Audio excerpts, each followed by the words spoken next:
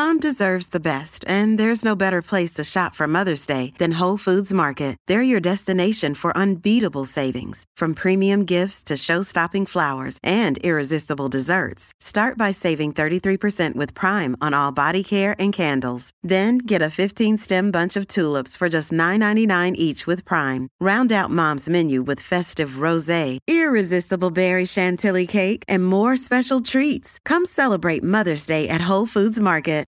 The Burt Show. All right, Keity, maybe a teachable moment here for Abby during Black History Month? Yes. Welcome to Black History Month, y'all. Thank you for having us. Get comfortable. Glad you all are here. Happy to be here.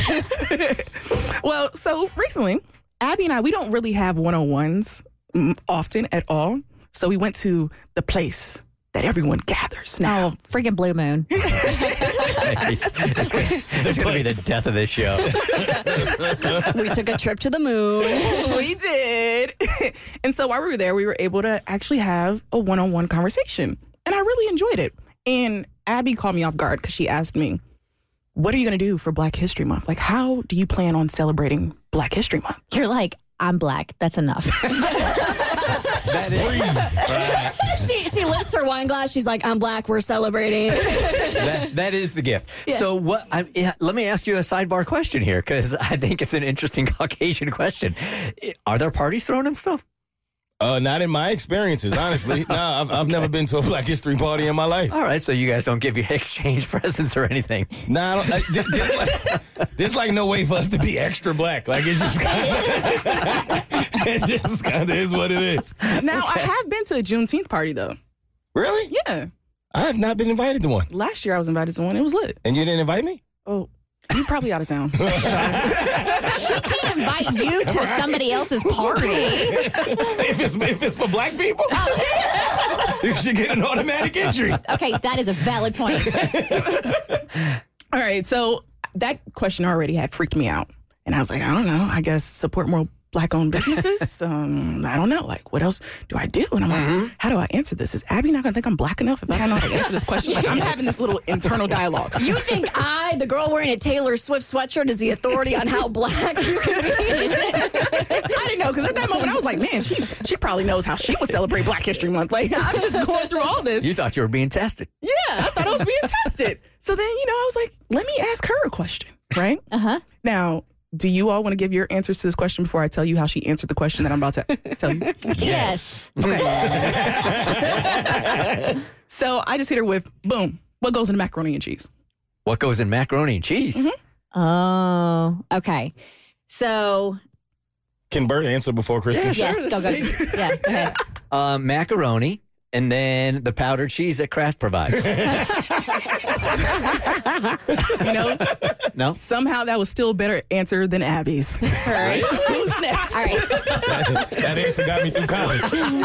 Oh, okay. So for my mac and cheese, what I would do is you boil the macaroni. So you have your noodles, and then you have butter, you have salt, you have pepper, you have milk and your cheeses. If you're doing like a real authentic one, you're going to have to do a roux. So with your flour and your butter, so you can make like that thick sauce, and then you put all your cheeses in there and your seasonings in there, and then you dump your macaroni in there. I prefer a baked macaroni and cheese. So then you're going to put it in a pan. You're going to cover it with some shredded cheese. You're going to pop that puppy in the oven, bake it up so it has a nice little crust and it's ooey gooey good. That is a great answer. That It was a long answer. Phenomenal answer. Great. I do all that, the roux for sure in the sauce. I add bacon and smoked paprika to mine, which I'm not sure how that's taken, but it gives it this nice smoky flavor. That sounds good. Sounds good. What was Abby's answer, and what is the real answer? Without hesitation, she said nutmeg. What? Nutmeg is a vital spice in any bechamel sauce. Any Food Network kid knows Girl, this. it's not a bechamel, though. It's mac and cheese. That's the difference. A bechamel sauce goes in macaroni and cheese. Listen to Julia What Child. the hell is a bechamel? No, so Ina Garden actually has a really good mac and cheese. It's got like 4 different types of cheeses in there, and I believe there's a little hit of nutmeg, and it actually does bring out the flavor of the cheese. And I would like for it to be on the record that paprika was my second answer. Yeah, it was. That was. But I was disgusted. And so now I want to challenge Abby, and I want to teach you how to make real macaroni and cheese. Okay. Hang on. Before we get to that part, though, I think there's another layer to this. I think you should both make, because Keity, you're famous for your mac and cheese. Like it is world renowned. I think you should both make mac and cheeses, not tell us who made what, and we do a blind taste test. I just don't think this is the month to have a competition between white and black people. Let's not. March 1st. Can we resume in March? March 1st is a great time for that. March 1st. Let's set it up. No, Katie's like, I want to play because guess what? I always win. And the month of February, I always get the W. That's a fact. The Burt Show.